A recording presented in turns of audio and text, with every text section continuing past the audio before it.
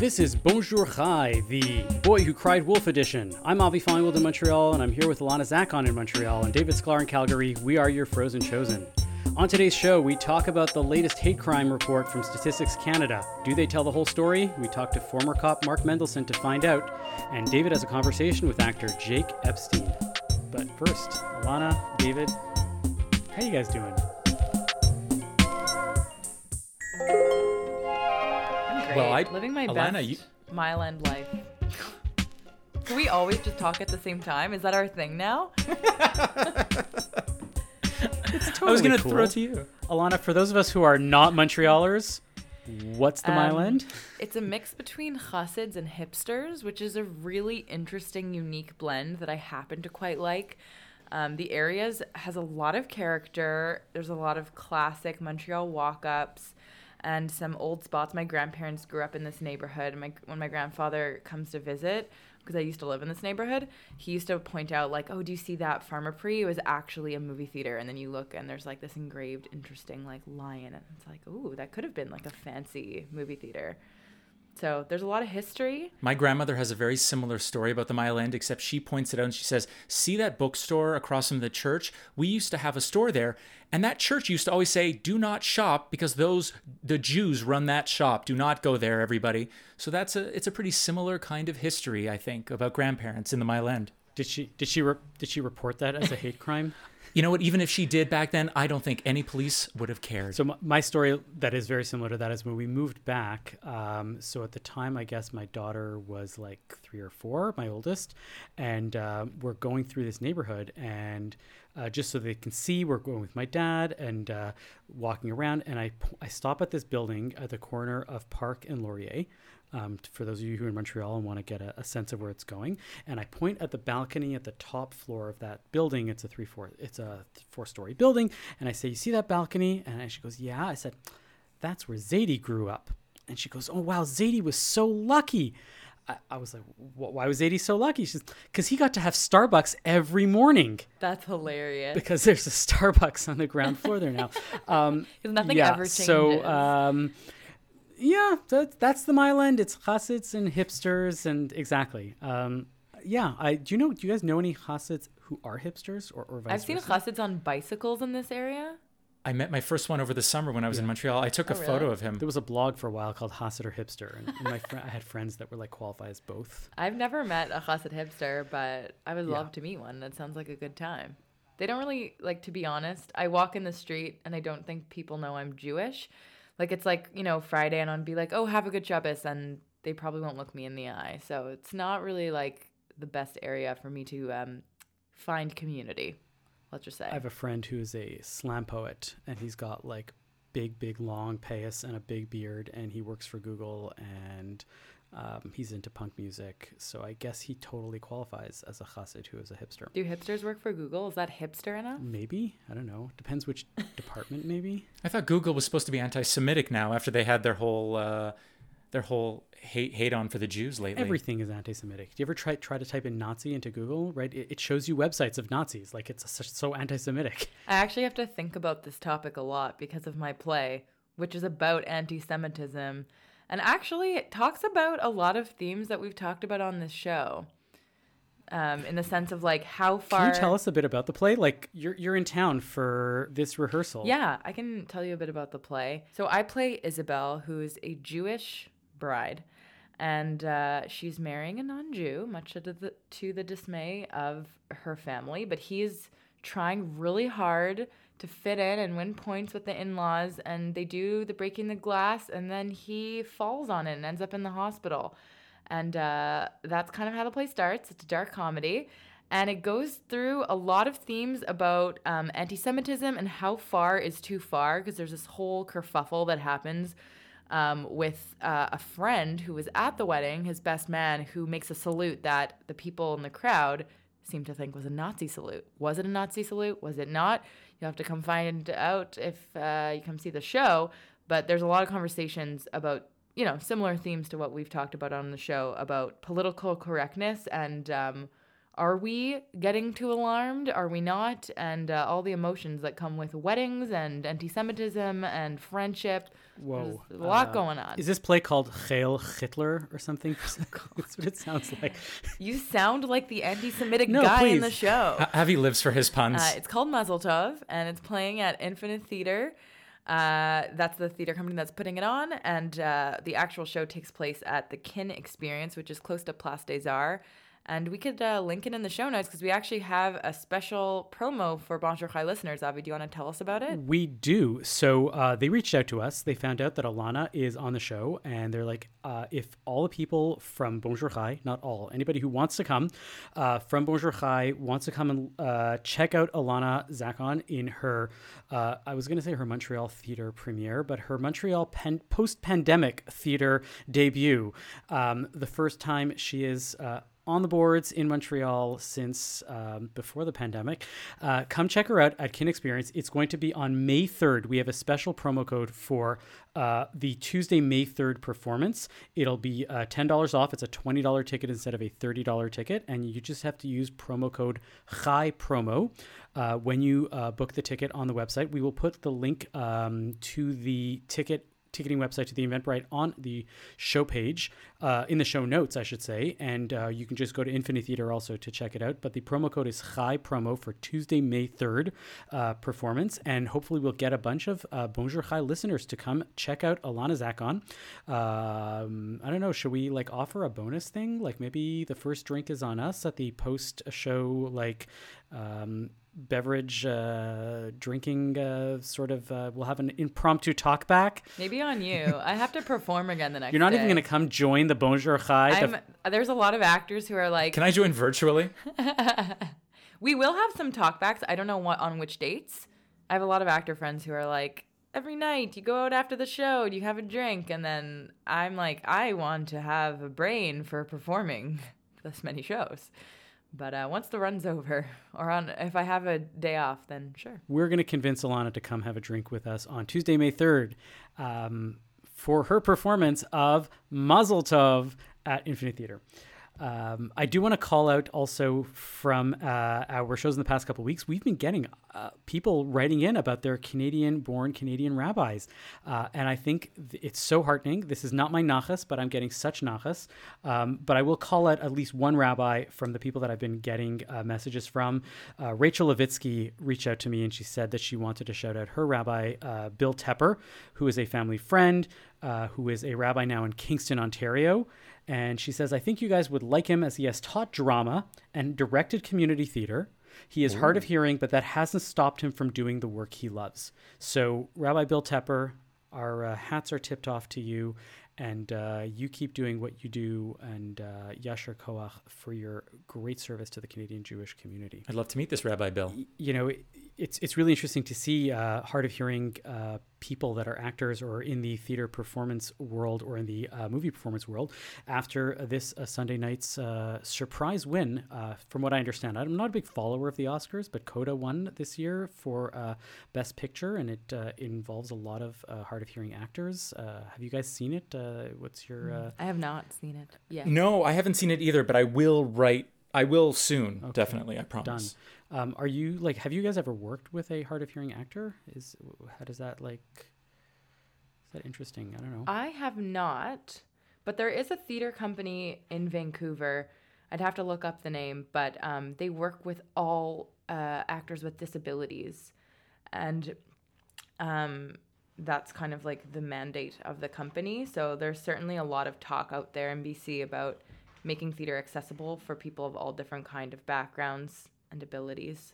I think there's even a theater in Tel Aviv that works with hard of hearing, deaf and blind actors as well too. When I was there, I walked by it. I didn't see a performance there, but in Calgary as well too, there's something called Inside Out Theater, and they work primarily with actors with disabilities. So I think it's wonderful. I think we need more representation in that field. Are you guys Oscars people at all? Do you generally watch? Did you watch this week? What was like? I'm so sad I missed it. I saw all the memes post when they were just blowing up all over social media, obviously with Will and Chris Rock. Oh, but yes. Now that I don't have that thing that we're all talking about. But the thing is, it's like now that I don't have cable anymore, I don't watch the Oscars. And it feels like it's a big shindig for nothing that I'm super interested in. I think you're nodding along, Alana. You feel the same way. Well, I was actually nodding along at the cable thing because I think when I was younger, it was like, oh, just turn the TV on. It's on this channel. You watch it. We used to actually put out red towels and make like a red carpet when we were kids.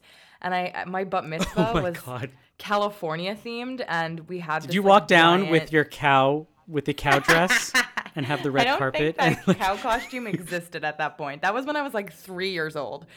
But at my bat mitzvah, it was Hollywood themed, and we had this like cardboard cutout Academy Award, and so that was like a later addition to the red towels. Was like this giant Academy Award made out of like cardboard, and we would make like fake cocktails that were non-alcoholic. Like it was really fun as a kid.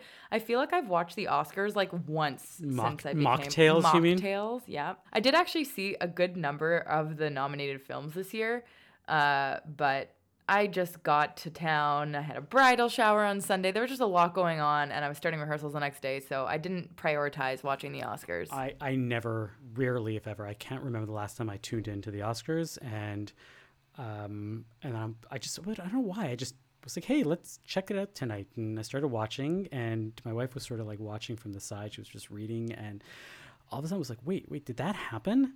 And I was like, not expecting, like something it was so like, and I wasn't this like avid like Oscar watcher. So I didn't know, like, is this a thing? What was going on here? And I had like the worst take ever by the time it was done. I have to say, maybe you guys can help me. I'm throwing actors under the bus, and maybe please help me. Please help your profession and defend it. I just, because this is a bad take, and I feel like it's a bad take, but I need to figure out how to make it better or how to like redeem it, or just please tell me that this is the worst thing that I should say. Like my initial reaction to Will Smith's speech was, I don't know if I trust somebody whose job it is to cry on cue, like in front of a camera. And that's all he does in the pivotal moments of like all of his big movies, is he just starts weeping and, you know, like breaking down and getting you to feel emotional for him. And even forgetting about the content of his speech, I was like, like, I think that if I was an actor and I could do this, that would probably be the one thing that I could do to redeem what I just did in front of, you know, a million people. So I hear that you've chosen, you're on team Chris Rock is what you're saying right now. Abby. No, I'm not even taking a side of which team on anything on this one, although sometimes you should be able to take a joke, but that is beside the point of anything that I'm trying to say here.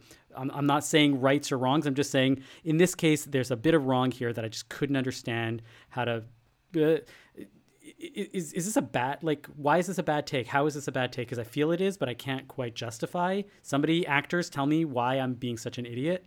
I haven't actually seen the speech. All I know is the vague details of what happened that made him slap him. But I will say that I've definitely used my acting chops to get out of situations. Like I once got pulled over by a cop for going through a red light, and I started crying, and it got me out of the ticket. So, see, you know, I'm right. In that sense, I don't think that's such a wrong take. But I didn't see this speech, and I can't really give an opinion about it. Because I had somebody who was a non-actor come up to me and say, how could you say that? You don't even understand the role, like what acting is. It's not about instantly getting into a role, and it's not about just like fake crying whenever you want. Is this real? And he had emotion there. Whoa. You know, I might have said, Alana, oh, you probably got out of the ticket because you were a girl and you were crying and he just felt awkward. But to be fair, I have cried to get out of a ticket from a police officer too, and it worked. And we're talking, this is actor crying, like fake crying. This is not like real. Avi, the thing you need to know is actor crying is real crying. We're not lying. Of course, but this is we're like coming from the truth of our feelings and emotion, but we're just putting it out there as opposed to bottling it all Joey up. Tribbiani with the hands in the pants, like pulling out like, you know, a hair or two, and that's how you don't remember that Friends episode? Where he was like trying to coach somebody about crying, and he was like, that's what I do. I just get my hand, start pulling out a little hair or 2 or 3, and then he starts crying. And anyways, yeah, but yes, I know it's real crying, but it's not about you're not crying about the thing that you're crying about. All very possible. I cannot even delve into his mind or what he was going through before, during, or after itself. Those two could have been very, very real tears, and he could have had a very emotional night, but You're right. It could have come from an acting perspective. I tend not to believe that because then it feels more forced. And if you watch it, you could believe that he is actually being emotional, and he might just feel regret for what he just did too. Is there anything Jewish that we can talk about around the Oscars? Like, we're just like, what is this discussion? I was about to ask, do Jewish actors fake cry on like Tisha B'Av also? No. No. Because no. Well, if for they're not you, feeling like, it, but they're in shul and they want to show how much they're meaningful and like that would be pretty messed up. I would go with no. I'll bring up my Jewish version at my nachas at the end of the segment. Yeah, I don't know. I didn't find the Oscars to be so Jewy this year. But again, I don't watch the Oscars that much, so maybe it's not.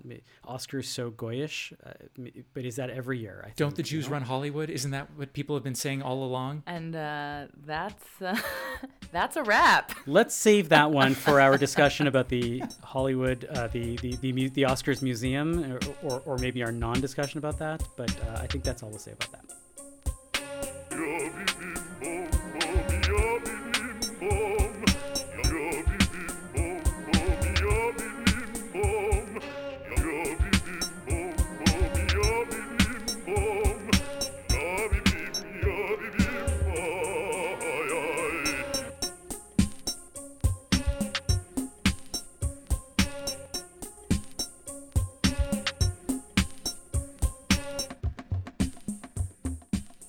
Today's episode is brought to you by our sponsor, Atelier Lou Bijouterie in Montreal, Quebec.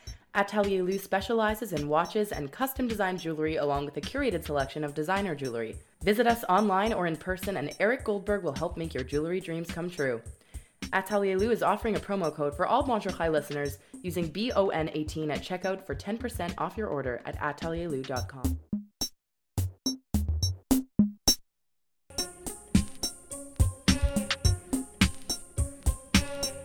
2 weeks ago, Statistics Canada released their annual report on police-reported hate crimes. And to quote the headline from the CJN, the Jewish community continues to be the most targeted religious group for hate crimes. With us to talk about this is Mark Mendelson, a former Toronto police homicide detective and currently a private investigator and crime expert for Bell Media. Mark, welcome to Bonjour Chai. Hi, and thanks for having me. So, Mark, in case you thought I was talking about an old story in my intro there, let me be clear and quote some more CJN headlines. February 28th, 2020, Jews still the most targeted group for hate-motivated crimes. November 30th, 2018, Canadian Jews experienced a spike in hate crimes in 2017. November 2019, 2017, Jews were the most targeted victims of hate crimes in 2016, StatsCan. And yet even more headlines for the Toronto edition. March 21st, 2016, Jews most targeted group in hate crimes, Toronto Police. March 20th, 2017, Jews single most targeted group, Toronto Hate Crimes Report. April 20th, 2018, Jews again head the list of groups targeted by hate crimes in Toronto. And May 15th, 2019, Jews the most targeted group for hate crimes in Toronto. So the standard response every year to these types of reports is that anti-Semitism is rampant and that the Jewish community must remain ever vigilant and report all hate crimes. But here's my theory, Mark, and I'd love to hear your thoughts on this. I think that there are actually way more hate crimes against all other minorities, and it's just that other minority groups are either too afraid to go to the police and report every single crime, or it's more difficult to conclusively rule that something was a hate crime when there isn't, a swastika or something to rely on. And on top of all that, other minority groups don't have the same internal media or organizations breathlessly reporting on StatsCan reports and how everybody hates them. So in other words, I think that either Jews are over-reporting every possible incident because they are told that it's the right thing to do, or other minorities are under-reporting them for a variety of reasons, or some combination of the two. Right? Can you help us untangle all of this? I'm going to go with a combination of the two, and I certainly agree with most of what you had just said there. It's certainly been my experience that, there's probably another 75% that never got reported because people didn't realize it was a hate crime, or they just didn't want to be bothered doing it. They didn't want to be a witness, just like it's so difficult to get witnesses in other crimes as well. So it's certainly underreported. That said, it's clear that the Jewish community in Canada is very organized. They don't always have to call the police. They can call Congress. They can call B'nai B'rith. There's all kinds of places that they call where they can get information and guidance moving forward. And of course, there's a hate crime unit in Toronto as well with Toronto Police, not the same in other parts of the country. But we're certainly a lot more organized than other communities may be, and maybe that's why these numbers are high. I think that the rate of hate crime directed towards, say, the Asian community, certainly in Toronto and maybe on the West Coast, is also high. A lot of that comes from spin-off from COVID conspiracy theories, all kinds of things.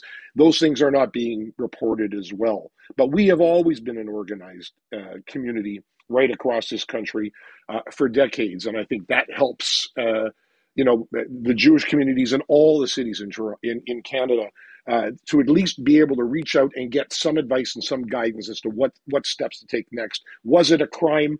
Is it a one-off incident? Was it a shouting match involving a Hasidic Jew on the street or whatever? Did that make it a crime? Maybe yes, maybe no. But yeah, we certainly are covered, and the numbers do not reflect, I think, what really takes place in life. Can you then explain how a hate crime is defined in Canada? It's hard to explain. There are hate propaganda laws within Canada, which basically, if you're advocating for the genocide or for bodily harm directed towards an identifiable group, quote unquote, and that requires the Attorney General's consent in Canada to at least lay that charge.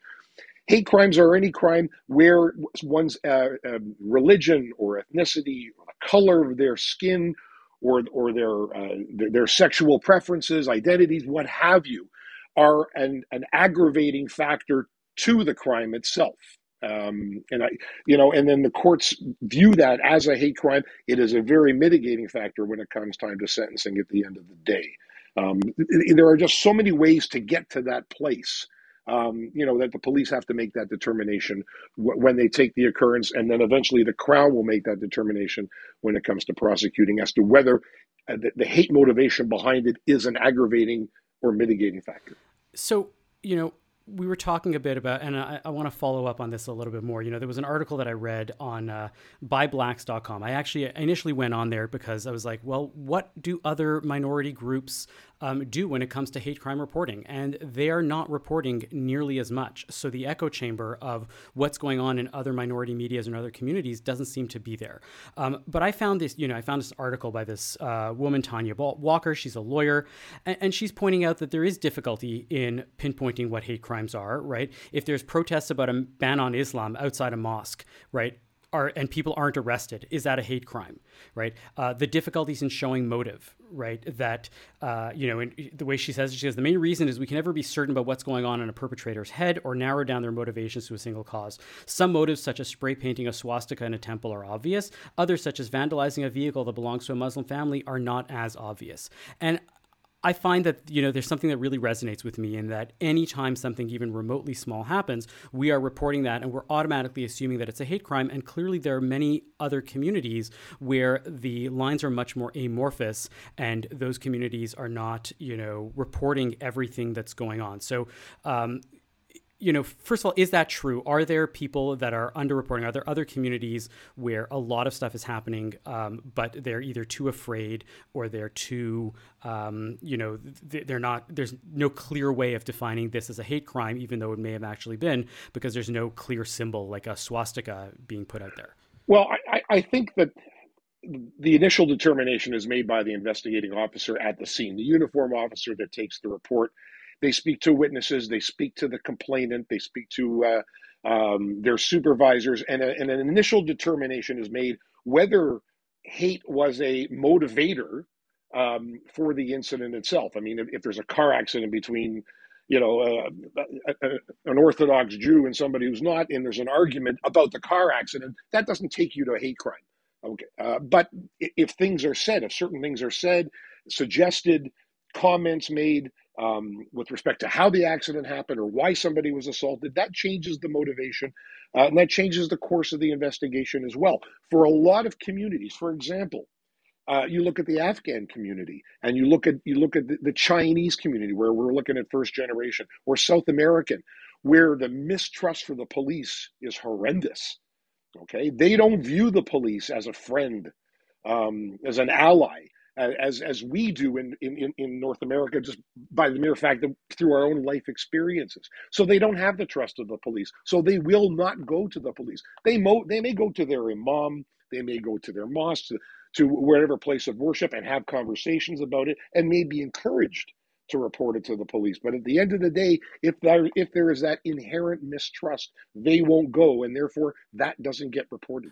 You talked about, police the first police officer who comes to the scene itself. What type of training do these police officers have? Is it everyone who gets a background in, I understand what I need to look for a hate crime at all? Or is it this sort of, it just really depends on this particular officer's background at the time? Well, I think most police forces in Canada, certainly at the police college stage, get training in hate propaganda, in hate literature, and racially motivated crimes. Does that make them an expert? Absolutely not.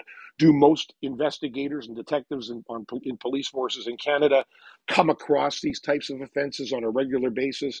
Absolutely not. So it's always a learning curve, and that's why they reach out to resources. I can take you back to the early 80s when I went into what was essentially the first hate literature neo-Nazi white propaganda investigative unit in the country, and I was the first member. And we dealt with people like Ernst Zundel. And I think back, and cops had no idea who Ernst Zundel was. They did not know. The public didn't know. Granted, there wasn't the internet. And then as that whole investigation unfolded and we ended up taking him to court, and that's a whole other podcast and a whole other story as to how we got there. I remember police officers saying to me at the courthouse at the time, why do we have all these cops here? I don't understand. There's one guy charged with this offense and we don't see this ever. And then, of course, when they see the reaction of the public towards Ernst Zundel and they see the emotions come out from survivors that came to court, and just to sit in the courtroom and watch and things of that nature, that's the learning experience that people get.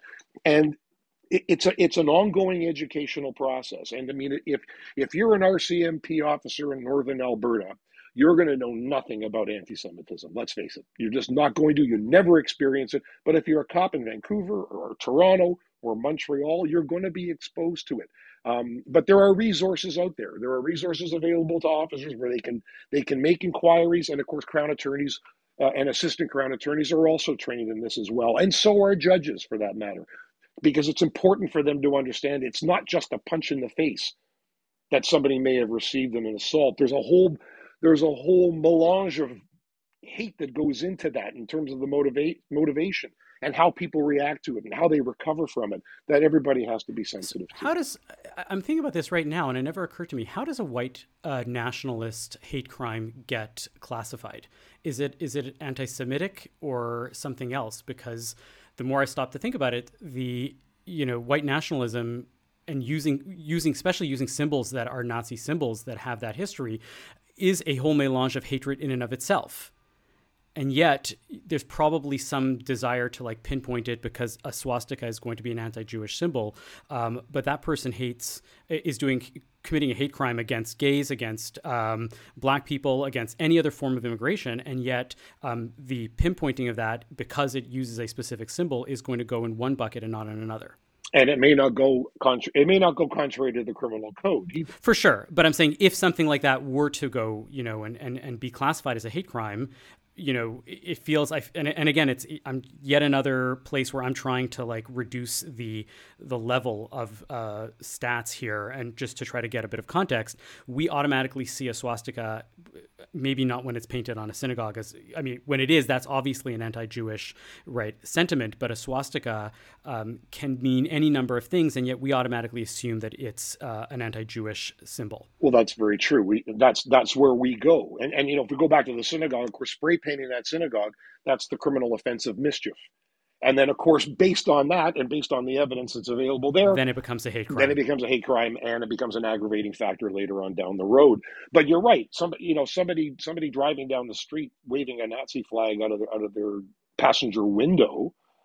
Is it offensive? Is it horrible? Do we want to see it? Absolutely not. Do we know what it means to the Jewish community? Yes. But do we always know what it means to all the other communities who may be offended by it? It's still worthy of an occurrence in terms of the police. Because don't forget, the police, they are proactive and they are reactive. And by being proactive, that's an intelligence-driven type of police organization as well. They're always collecting intelligence. Who had that Nazi flag? Had they been involved in anything else before? Has their name come up in any other investigations regarding anti-Semitic activity? All of that's intelligence-based information of investigative value. So it's important to report those things as well. And the cop will take the report. Will anything happen because of it? Maybe not. Maybe there'll be a door knock on the registered owner's door to find out why he was doing it. And explaining to them, maybe turn it into an educational moment. I don't know. But at the end of the day, it should be reported because it may lead to other investigative avenues later on down the road. Are there moments when things shouldn't be reported? Meaning, like, if something is so minor that, maybe it's better not to waste, police resources and your time and energy to go and report something if it may not, be qualified as a crime, let alone a hate crime in any way, shape, or form? Or is it anything, if you think that it's something, you should automatically report it? I'm thinking of an example, right? A few years ago, there was snowfall in Montreal overnight, and somebody woke up in the morning and there was a swastika painted with, not being painted, just cut out of the snow with a finger on somebody's car, right? Is that something where you go and say that's a hate crime? Or let me be honest, it's not even requiring cleanup. I just have to move my windshield wipers and it's gone. And it may have just been a 15-year-old, that doesn't even know what this means and just going around painting symbols with their fingers or just, drawing things out. And at the end of the day, that might not be a hate crime, and yet it makes the morning news. It makes the morning news because it's shocking to everybody that people would allow their minds to go to that place to do that. If you called the police, no, they probably wouldn't come. But your complaint will be recorded somewhere along the way within their databases as well. So if 75 people in a 9-block radius are reporting swastikas all over the place, maybe it's a different story. I think you got to pick your battles, and you have to decide. But you don't always have to just report it to the police. You can report it to your local synagogue, and they have avenues certainly in Canada to report it to organizations within this country representing the Jewish community, and they would want to know about that as well. So not everything is reportable, but you sort of got to pick and choose your battles. You also talked about how things have changed dramatically in the 80s and 90s here. I'm just trying to think about the social media landscape the way it is now. It feels like anti-Semitism has increased dramatically. And anytime something happens in Israel, Jews will get the brunt of it in North America itself. So I'm just wondering, how has this evolved? How has this changed with Instagram, with Facebook, with all other forms of social media? Well, let me take you back to the 80s again, when we ended up with Ernst Zundel on our plates. And I had been to Zundel's home a number of times, as he often referred to it as the bunker on Carleton Street. And I'd been there. And at that time, let's remember, Zundel was communicating with his followers and those people that espoused his views by mail. He was mailing out VHS tapes. He was mailing out cassette tapes. He was mailing out flyers, things of that nature. People had to reach out to him in order to receive this material from all over the world. Now, with the push of a button, you can reach millions of people. And it's changed. And who doesn't have access to the internet? Who doesn't have a smartphone now? So, if Zundel were in today's world, he would be reaching literally millions of people a day with his literature and his disinformation and his Holocaust denial and misinformation. His trial would have been covered very differently than it was back in the 80s. And same with Keekstra. We helped out the RCMP with the Keekstra prosecution in Alberta as well. Things have changed. And back then people had to reach out to these white supremacists and neo-Nazis to be part of that group. Now you can follow them on Instagram. You can follow them on all kinds of different sites that we don't even bother looking at in the dark web, where people will fuel the things that you think you believe, and you'll find answers to questions that you won't get from mainstream media and you won't get from talking to your neighbors and friends, but they will solidify those thoughts in your own mind, and all of a sudden you think everything's a big conspiracy.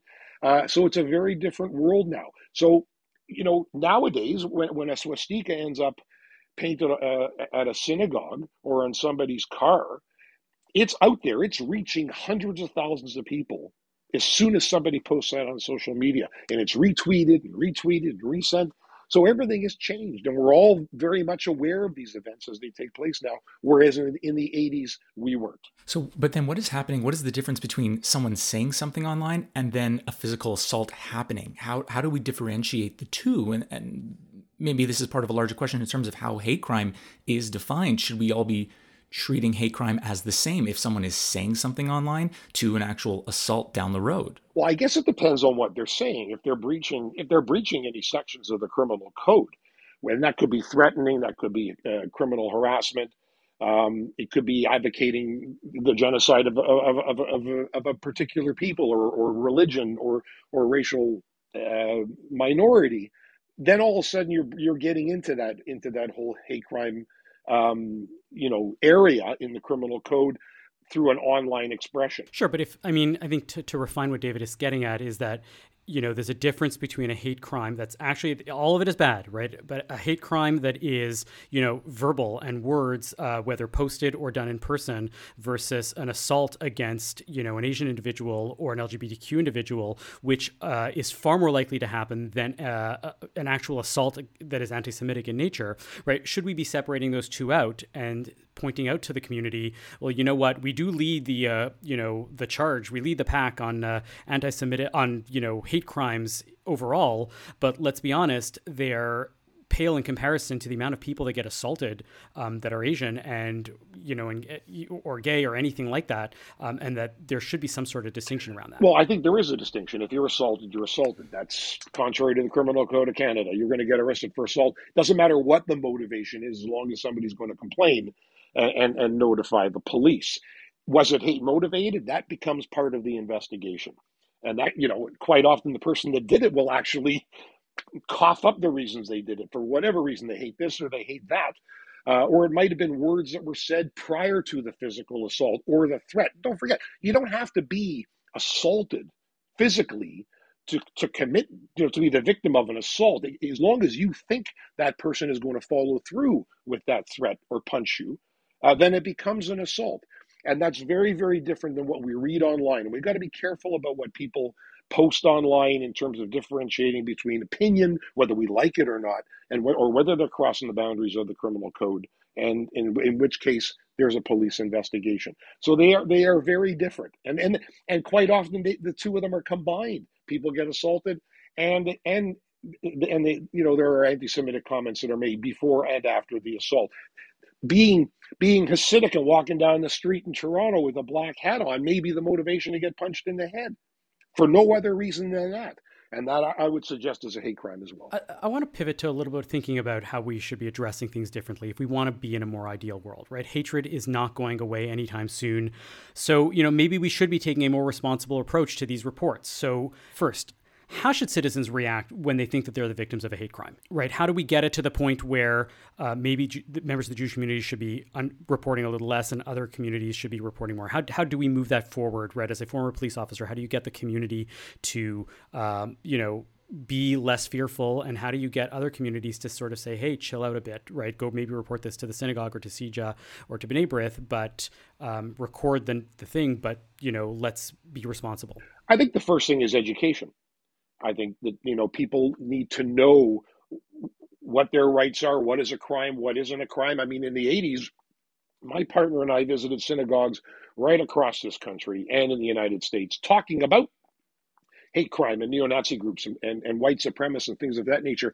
And a lot of people didn't know what the laws were and how it would impact on them. And as I said earlier on, we have a very organized community within this country in terms of access to getting information. So a lot of it is education, not just education for members of the Jewish community who may feel they've been assaulted, education to the police, education to the media, and education to the general public as well. And that's being done. I think it's in good shape in the Jewish community. It may not be in such good shape in a lot of the other communities in this country. And that's all about education. And that takes time. That takes years to instill that kind of information and for people to know where they can go if they feel they've been wronged, and having the avenues and also having the processes in place to deal with it, like we do with CJ and with B'nai B'rith and other organizations as well. And what is the responsibility of the media in these types of reportings? What is the responsibility of the media itself in reporting, in reporting these reports better? Basically, what is their responsibility? Well, I think they have to understand the laws. I think they have to report these things when it comes to their attention. I think they have to go a little bit further than just interviewing the victim and getting to sort of that emotional response and then taking a 3 second video shot of the swastika on the side of the synagogue. I think they need to go further. They're part of the educational process. They're part of teaching. So I think I like to see them go more into the community organizations to be able to show the general public how this deeply affects not just that particular victim, but everybody in that community. And it doesn't have to be just the Jewish community. It should be affecting all kinds of organizations within that community, mosques, Buddhist temples, you name it, go on and on and on. It's all about teaching and education. And, the people that are committing these crimes and they're producing this material and sending it out there and online, they know that their followers can go to them to get the answers to all the bizarre questions that they may have that just solidify the thoughts that they have in my mind. That the Jews run the media, the Jews run the country, and on and on and on. And the Holocaust didn't happen, and only 90 people died.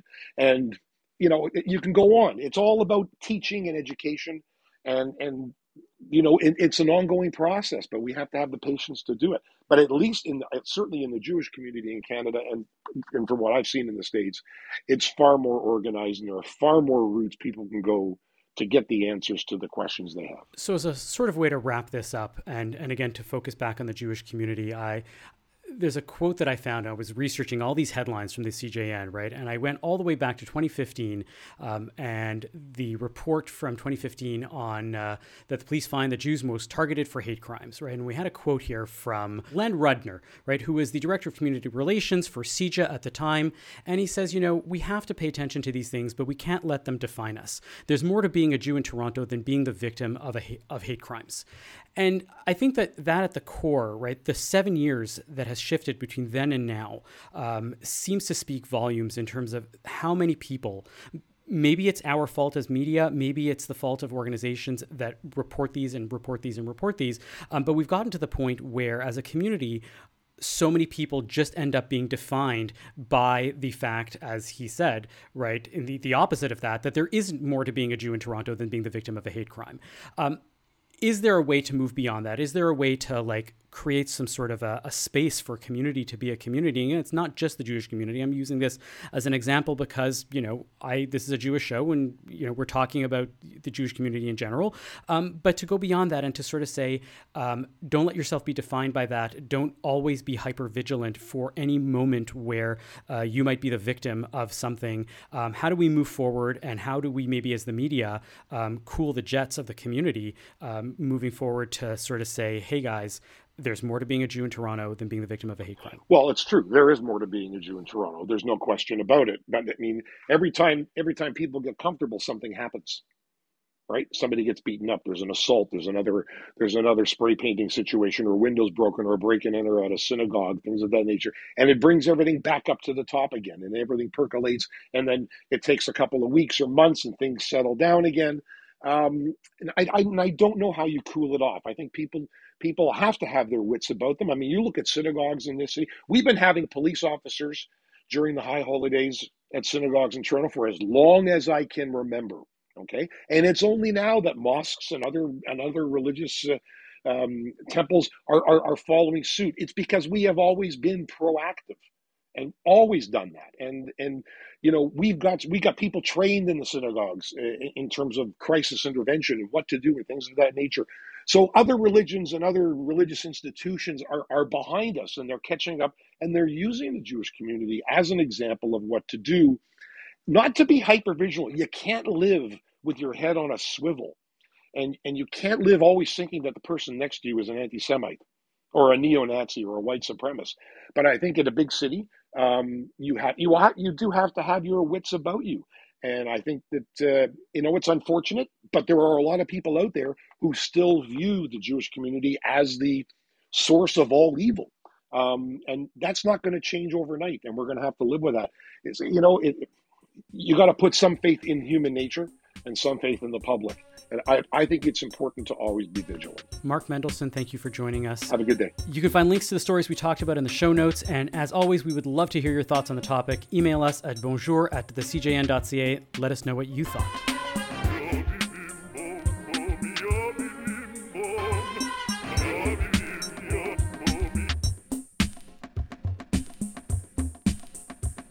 Jake Epstein is a Canadian actor and singer, probably best known for his work on Degrassi, The Next Generation, playing Craig Manning. I, for one, was a fan. But he also performed on Broadway in the Carole King musical and is now returning to the Toronto stage with a new show, Boy Falls from the Sky, which opens at the Royal Alex Theatre in Toronto April 19th and runs until May 29th. Jake, welcome. David, thank you so much. Thank you for being a fan of my character on Degrassi. Oh, of course. That was like my whole teenage childhood experience. Right, was it? I feel like I played a kind of an antagonist character. I feel like some people were like, you were on Degrassi. We hated you.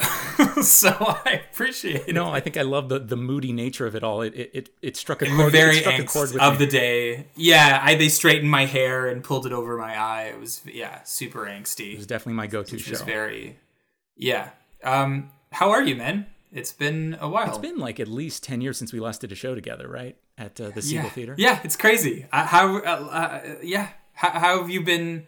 I haven't spoken to you since all the craziness of the last few years. Are you okay? I feel like every interview we just need to be like, are we okay? It's a true question. And you know what? Like, I don't really talk about it too much, but like with COVID, it's been really great for me just because I allowed, as an artist, you both know, like sometimes we're running around and we're doing 3 or 4 different jobs and we're just burnt out. So many artists I speak to just say, I've just been so burnt out lately. And I think what the pandemic allowed at least me to do, I don't know about you, but at least allowed me time to breathe, refresh, and write. So I've been doing a lot of writing over the past 2 years. Yeah. I've been very grateful. Yeah, that's awesome. You're right. That is the silver lining in all this, is the pause that came with all of it, that kind of reset button. And you're right, the opportunity to look inward, to do some writing, and you're doing this podcast, which is excellent. Yeah, so I joined in November. I joined on this podcast through the CJN. Congrats! What a great thing. Yeah, it's been really fun, and it's great to meet new people and talk to old friends like you. So I guess what I'm just curious about is, we talked about the pandemic, but how does it feel to be back on the stage when theater has been closed for so long? Like, you've delayed this show now twice. I don't know how I'm gonna react when we do our first show. It's gonna be emotional. I mean, I will say one of the things that I've been really lucky with during the pandemic is having this show to develop. And that's kind of been my thing, is that despite lockdowns, I developed the show online, or I went and I did it. I did a run in Bobcaygeon, Ontario, behind a clear vinyl curtain, which kind of looked like a shower curtain, because that was the mandate at the time, is that there had to be a curtain between the performer and the audience.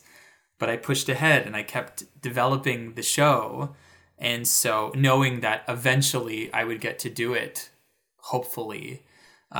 So it's been the total thrill, joy of my life to get to work on this thing. It's the most personal thing I've ever done in my life. It was a huge risk when I first wrote it, and this is beyond.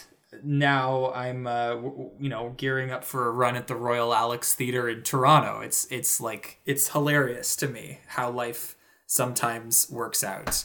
I'm very excited. I'm very excited to be back on stage in a major theater in my hometown. It's really beyond what I thought was possible. Well, you mentioned it's a quite personal story. So can you tell us what Boy Falls from the Sky is about then? Sure. Well, when I was a kid, my dream was to be a Broadway performer, and I was obsessed. And every summer, my parents would drive my sister and I to New York to see a Broadway show. That was our family vacation. And on the ride down, we would imitate all the voices from Broadway cast albums we'd listen to. We'd annoy the crap out of my parents. And so the show is about my adult pursuit of my childhood dream of trying to be a Broadway performer. And it's sort of about negotiating the realities of going after your childhood dream as an adult. It really pulls back the curtain of the reality of show business. It shines a spotlight on the things that people don't really talk about in show business. And my personal story of performing on Broadway, and I don't think it's a spoiler alert because it's like in my bio, but I originated a leading role in Beautiful, the Carole King musical. And it was on paper, it was a dream come true. And I've had this very charmed career, but in reality, there was a lot of complicated stuff, a lot of reality, a lot of growing up that was going on behind the scenes that I never told anyone. And when I eventually moved home from New York, I stopped singing. And anyone that asked me about my time on Broadway, I would just say it was great because I didn't want to disappoint anyone. And eventually, I started opening up about the reality of my stories, of about my experience in show business, and people started laughing. Like the stories were funny and relatable, and that sort of encouraged me to write them down, and that became a cabaret, and then slowly it's been developed over the last few years into this show called Boy Falls from the Sky. What was going on then underneath the surface where you just were, you were just saying to people, oh, it's going great, I'm on Broadway, it's everything one expects it to be? What was really happening then to Jake? Well, I'll tell you, I mean, I don't want to go into too much because I want people to come see the show, but I'll tell you, this isn't part of the show, but I made my Broadway debut playing Spider-Man in Spider-Man the Musical, which some people will know is probably the most infamous show on Broadway. It was like it was like a punchline on so many injuries going on. Yeah, in fact,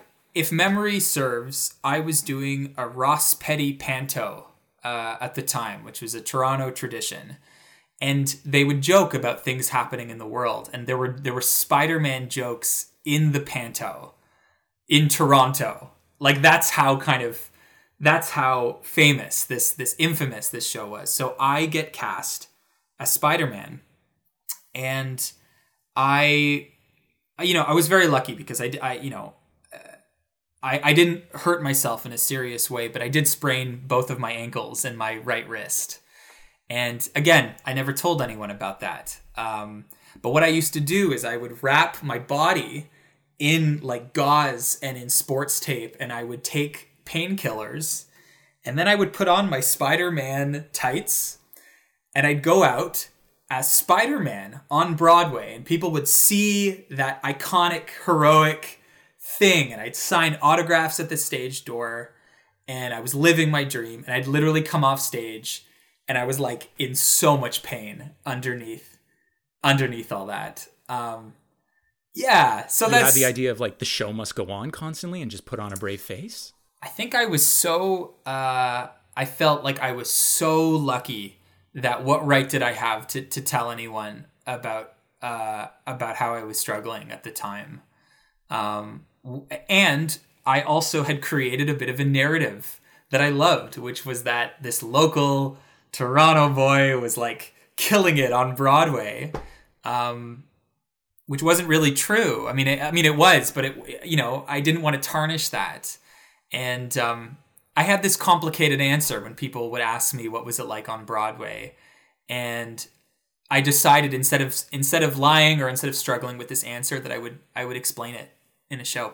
And that's kind of the joy of theater, right? Is that you get to turn moments of pain and struggle into like theatrical moments of comedy and joy, and that kind of alchemy is really a thrill to get to do. So when you were going through this, all the pain and the frustrations, were you ever thinking in that moment, man, this might make a good show one day? Because sometimes as artists, when we go through the crap, when we go through problems in our life, we say, oh, this could be a show. Right. That's funny. My wife sometimes, if one of us is emotional, we'll be emotional, then we'll be like, this would be a great close-up right now. Actors are so messed up. No, I didn't. I never thought this would make a great show one day. The farthest thing, I was like, I hope no one, I'm going to just bury all this because firstly, no one wants to hear it. And secondly, I don't want to like tarnish it. I just wanted to keep going. And then I it all kind of blew up for me in New York. And it was this, the reason that it kind of came out of me is that I keep talking about my partner, my wife, Vanessa Smythe. She's an actress as well. And she used to host this storytelling night at Streetcar Crow's Nest in the East End of Toronto. It was called The Spoke. And every week there was a weekly topic, and she would tell a story, and she'd get actors and some non-actors, and people would go up and tell a story from their lives, a real story. That was the one rule, is that it had to be true. And I used to go watch her every week and watch these stories, and I fell in love with storytelling. I fell in love with the power of someone with a microphone standing in front of people telling a story. And it was immediately so funny and so relatable. And Vanessa asked me one week to go up and tell a story, and I did. And I just found it so relieving to get to talk about truth in front of people. And it's not even like I told us a story that became a story of my show. I told a different story, but I just love storytelling, and I was getting asked to perform my act once I'd finished doing Broadway, and I didn't have an act, and then my wife was like, write these down, write these stories down, and talk about them, and make them fun and funny, and see what happens.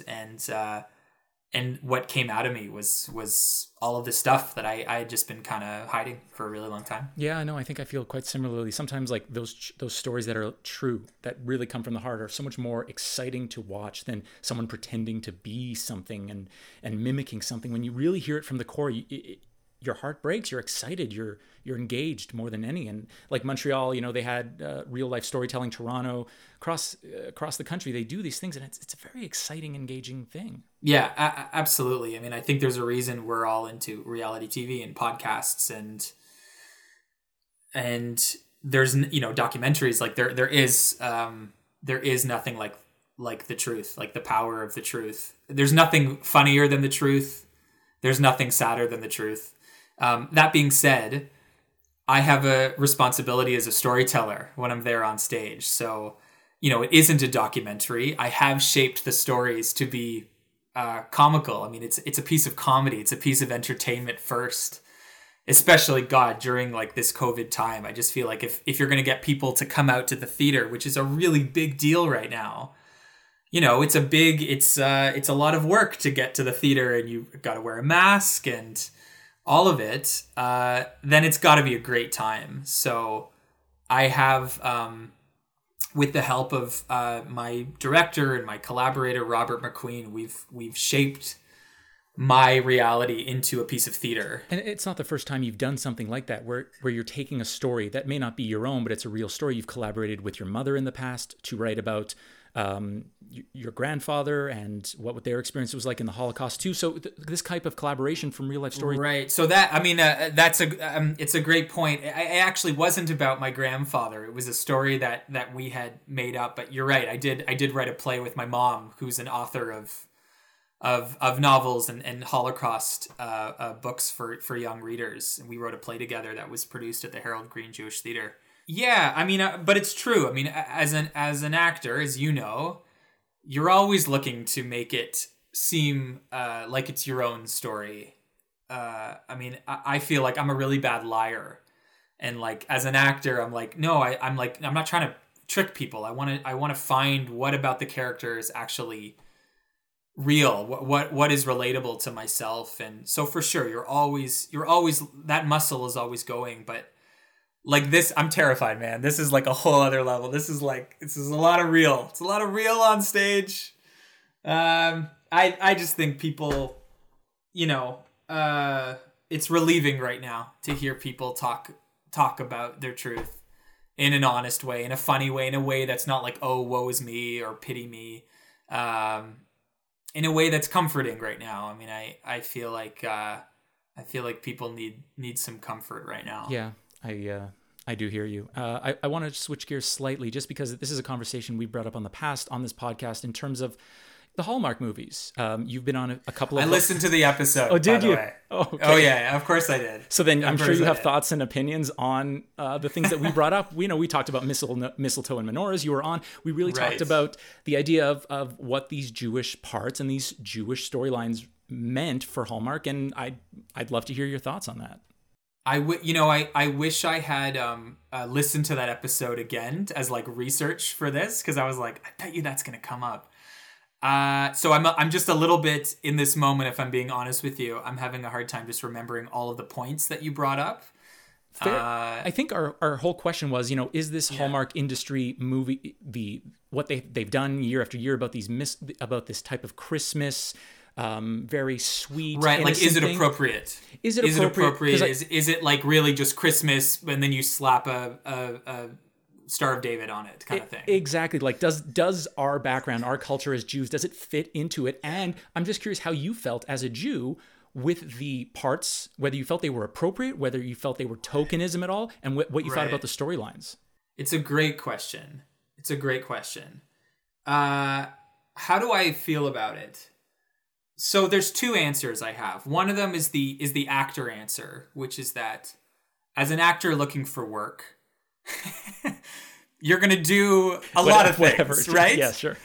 Like, you're going to do a lot of things. I was lucky enough to shoot a Christmas movie during the pandemic when I didn't even think film was ever going to be possible again. I was thrilled to shoot that gig.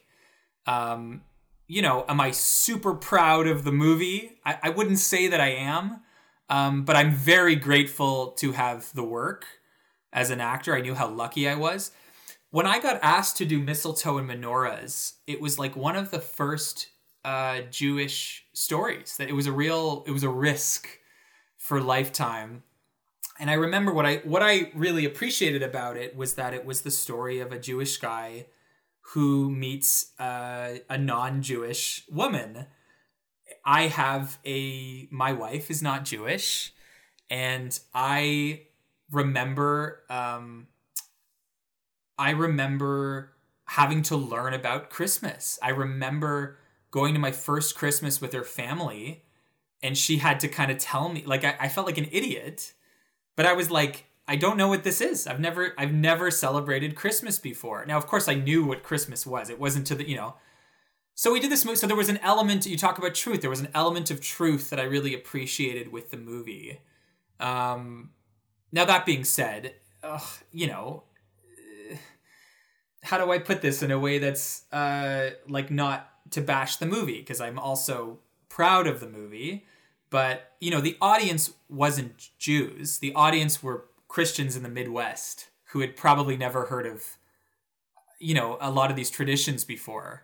So a lot of it was like the story of Hanukkah, and so, yes, it was, a Jewish person hearing that would be like, obviously, like, of course.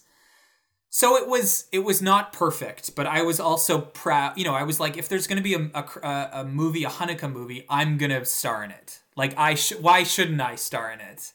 And then I recently did my second. It was a Hallmark movie that aired called 8 Days of Hanukkah or 8 Days of Love. I can't remember what the final title was.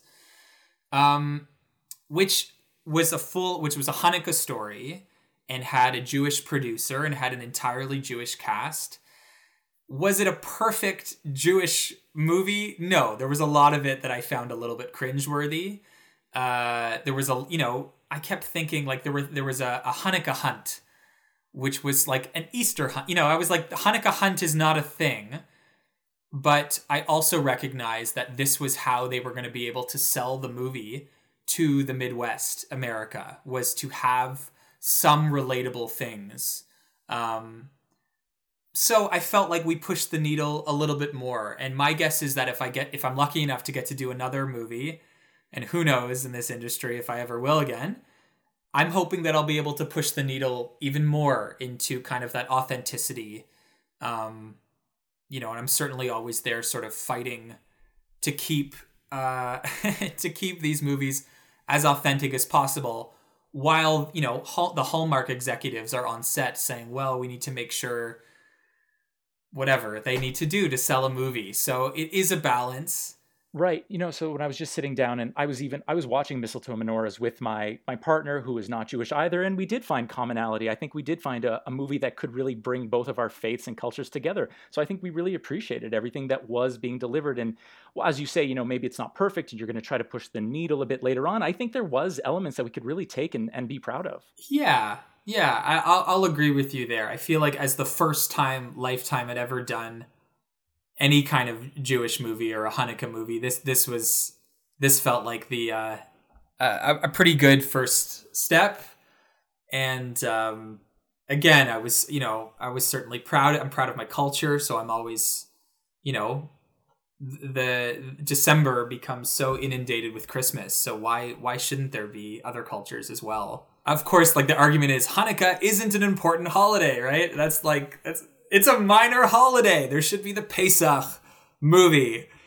Absolutely. Jake, you are going to go to Hallmark soon and you are going to pitch them a story about Passover and the relevance for the Jews. You're right. I'm going to write that. 100%. 100%.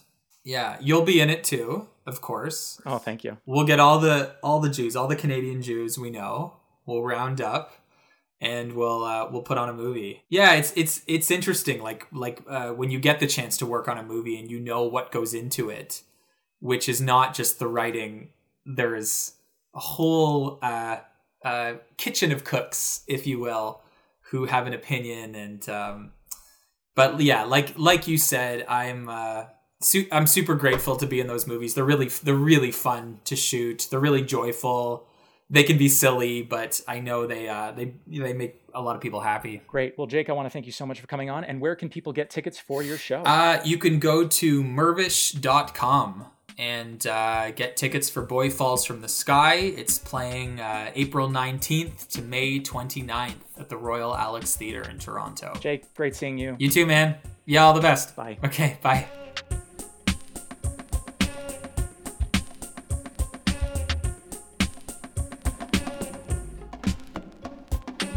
So last time we were talking about the portion of the week, David, you had left us on a cliffhanger of a question.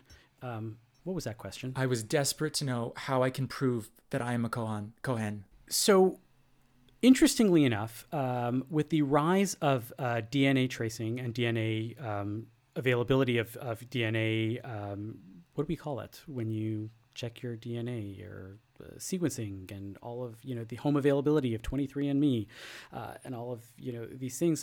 In the 90s, they started doing research around the DNA of Kohanim, because if the Kohen gene only goes, the Kohen idea, the idea of the Kohen is patrilineal. It goes from father to son to father to son to son, whatever.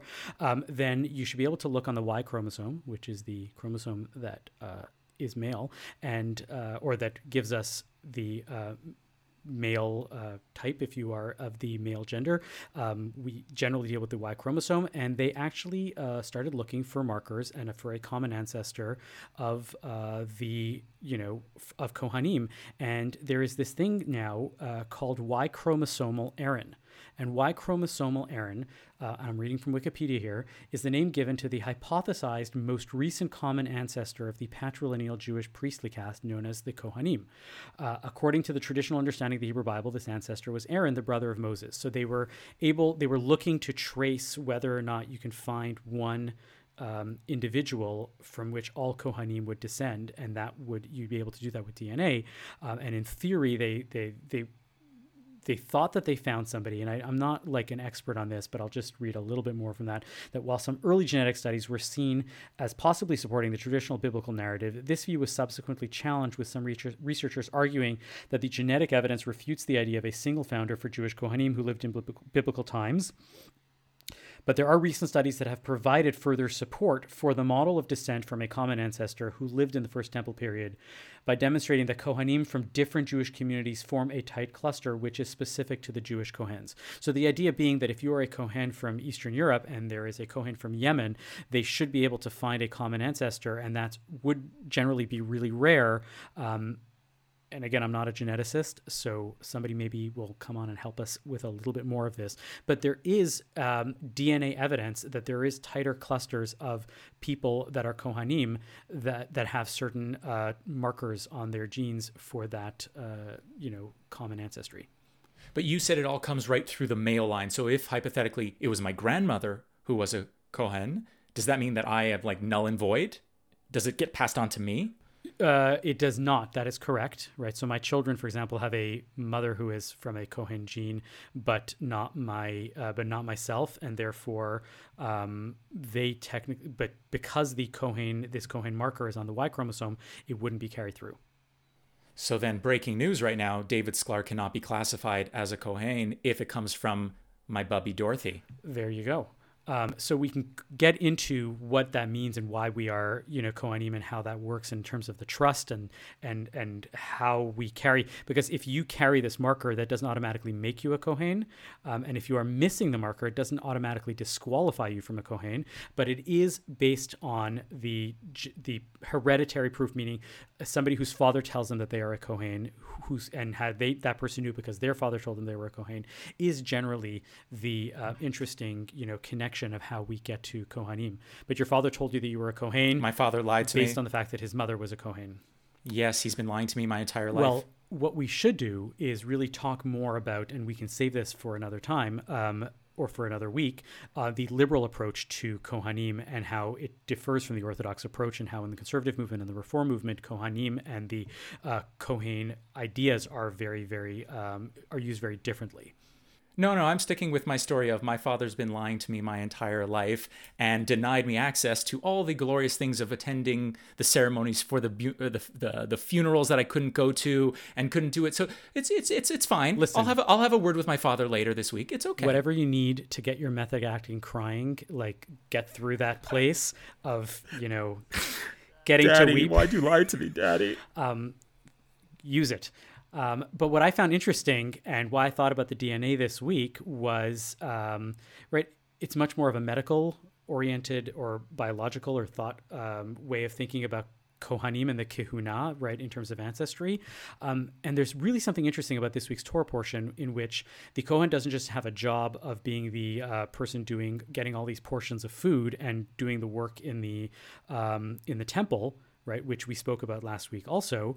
But they have this really interesting job based on this week and next week's Torah portion, which is to identify the tzara'at, which we now people used to translate as leprosy, or these skin lesions, which would render somebody ritually impure. And it was the job of the Kohen basically to be the dermatologist of the entire Jewish people and if you had a problem and you would be able to go and look, the Kohen would be the one to determine whether or not you were ritually impure or ritually pure. And that's what this whole portion is talking about. And it's really fascinating to talk, the Talmud talks about why we get into ritual impurities and things like that and where it comes from and what's the reasoning behind it. But the portion doesn't get into it at all. But I just found something really interesting about the Kohanim not just being the people taking care of the sacrifices and the elevated ritual, but it's also dealing with these blemishes on your skin and whether or not you're pure or not, because you might be impure. And I actually found there's an interesting midrash, right, an interesting teaching of the early rabbis that talk about what's going on with this and why the Kohanim are the ones that are actually responsible for doing this, right? Because you would think that it's not quite priestly to go around and look at skin lesions and discolorations and stuff like that. No, I don't know. If you were a Kohen, would you train? No, I've always wanted to do that. Yeah, exactly. So there's actually something really interesting that says that when Moses heard that his brother was going to be the one, and his brothers and his nephews were going to be the ones to check this stuff out, he goes to God and he asks God, right? This is kind of gross. Why are you doing this? Right. Is this really Aaron's, is this befitting Aaron's position to go look at skin lesions and stuff like that?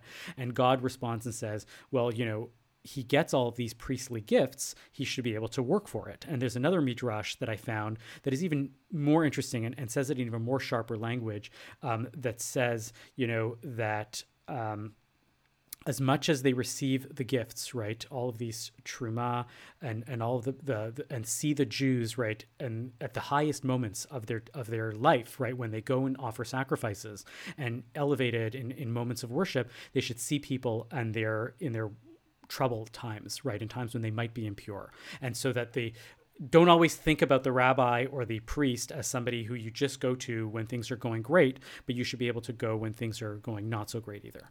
So basically, what I'm getting from this is that Jewish mothers were always right, that they always wanted their children to be dermatologists because it is truly the higher calling and the best position you could possibly have. This is what I'm hearing from you. Yes, absolutely. I used to say, though, that the worst type of Jewish doctor to be as a Jew was a dermatologist, simply because, and you've seen this in shul at like Kiddush, right? People come up to you, not you, but like if you're a dermatologist and they, listen, I know I should make an appointment. I know I got to make an appointment. I'm going to come to the office, but just do me a favor. Can you look at this? I think it might be something. Can you just have a look quickly? And I know I'll make an appointment. Don't worry. And it's like, you don't want to be that guy who's like the dermatologist, because you can't do that. Instead, you should be like an epidemiologist, because nobody comes up to you and says, like, I think I have Ebola, or, it might be hantavirus. I'm not sure, but maybe I know I should make an appointment. Nobody tells you that at Kiddush, except for the past 2 years, right? That's what happens in shul if you're an epidemiologist, is that everybody comes up to you and says, listen, tell me your take on COVID. I mean, really, is this a thing? Is this not a thing? So maybe dermatologist is actually the better, career. I would say so. I would absolutely agree. On that note, now's the time in our show where we like to talk about the nachas of the week, the things that have been making us feel good about something good and Jewish, something over the past week. Alana, what's your nachas of the week? My nachas of the week is also related to the Mile End. My boyfriend came down with me to stay in Montreal for the course of my rehearsal period, and I've gotten him addicted to Montreal bagels, and I'm very proud of myself because he's a Torontonian. He's like fourth generation Torontonian, and for the longest time I was like, you have to try Montreal bagel. It's nothing like you've ever tasted. And he was like, I don't really see how that could be. And then we are staying really close to St. Viator, and we went and got a hot bagel right off of the thing, and his life has changed. He's been back like 1,000 times. And then yesterday, he wanted me to add this because I told him I was going to use this for my nachas. He went to Fairmount so that he could compare, and he has to go back a few more times to have a fair comparison. But so far, his take is that he likes the taste better of the bagels at St. Viator, but he likes the texture better at Fairmount. And we'll see what happens. I'll keep you posted. Alana, what type of Jew is your boyfriend who has never had a Montreal bagel, who is from Toronto and could have easily taken the bus, the train, the car, or even at a store picked it up, who has never tried a Montreal bagel? What is wrong with this? We need to meet him. What is wrong with him? There are so many Jews that I've met in Toronto who literally like don't know what a Montreal bagel is, and it blows my mind. How is that okay, Toronto listeners, how have you never tried a Montreal bagel in your life? So sad. This is wounding. Like, it's possible that he's been to Montreal a couple times. Maybe he tried it a few years ago, but like clearly not fresh and like right off the thing. So, Torontonians like to think that they're in like the center of the universe, and so Montreal bagel, that's too far, We got to teach them the way of the real bagel. Alana, are you team St. Viator or team Fairmount? To be honest, I haven't had a Fairmount bagel in a really long time. I kind of just like went on the St. Viator train and then just was like, that's the bagel. So I don't know. So if he chooses ultimately like team Fairmount, is it like a deal breaker? Is it over? It's not over. I think my family prefers St. Viator, so I was like, that's why I showed it to him first. But, he's entitled. Like, there are wars people start about this, and it's pretty divided. I hear that. So we'll see what happens. David, what's your nachas? Alana asked earlier about the Oscars and was there any Jewish-related stuff? Well, Alana, here is my nachas. So I want to give a shout-out to Marlee Matlin, who is in the new movie Coda. The Coda won for Best Film and for Best Male Actor. And if people don't know who Marlee Matlin is, she's a wonderful actor. In 1987, she won for Best Actress for Children of a Lesser God. But what people might not know about is she is hilarious. She has done roasts for Comedy Central in the past, and I think she could kick Chris Rock's comedic butt any day of the week. All right. What's yours? I didn't have a lot of stuff go across my radar this week until late this afternoon. I opened up my Apple Music, and a new single popped up by one of my absolute favorite Jewish artists, Ishai Ribo. I'm sure you've heard me talk about him in the past, and it's just a single, but like it really put a pop in my step the rest of the day. It's called Lo Nafsik Lachlom, right? We do not stop dreaming. It's a wonderful song. Go check it out. A new single by a great artist is always a good thing in my books. So Ishai Ribo, thank you for making my day and adding to my nachas of the week. Thanks for putting a pop in Avi's step. Thank you for listening to Bonjour Chai for the week of April 1st, Shabbat Rosh Chodesh, Parshat Tazria. Our producer is Michael Freeman, technical production by Andre Goulet. Our music is by So Called. We are a project of the Jewish Living Lab and are distributed by the CJN Podcast Network. You can listen to all our past episodes on our page at thecjn.ca/bonjour, and you can subscribe to the podcast and automatically receive all episodes on Apple, Spotify, or wherever you get your podcasts. Please do leave a comment and rating on the platform of your choice, and as always, you can email us with comments at bonjour@thecjn.ca. I'm Avi Feingold. I'm Ilana Zakon. And I'm David Sklar.